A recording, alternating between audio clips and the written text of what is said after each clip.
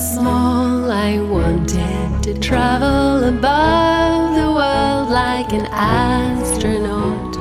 Imagine myself in zero gravity, catching water in bubbles.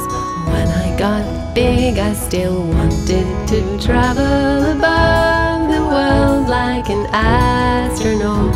So I studied and studied, I worked and I studied until I got the call. It was my time to be an ambassador for my country and family and science and art and all of humanity.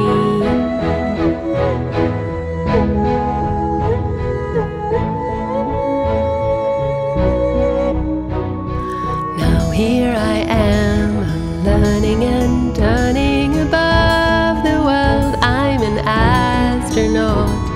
Soon I'll be home after so many nights and days in orbit at the edge of amazing.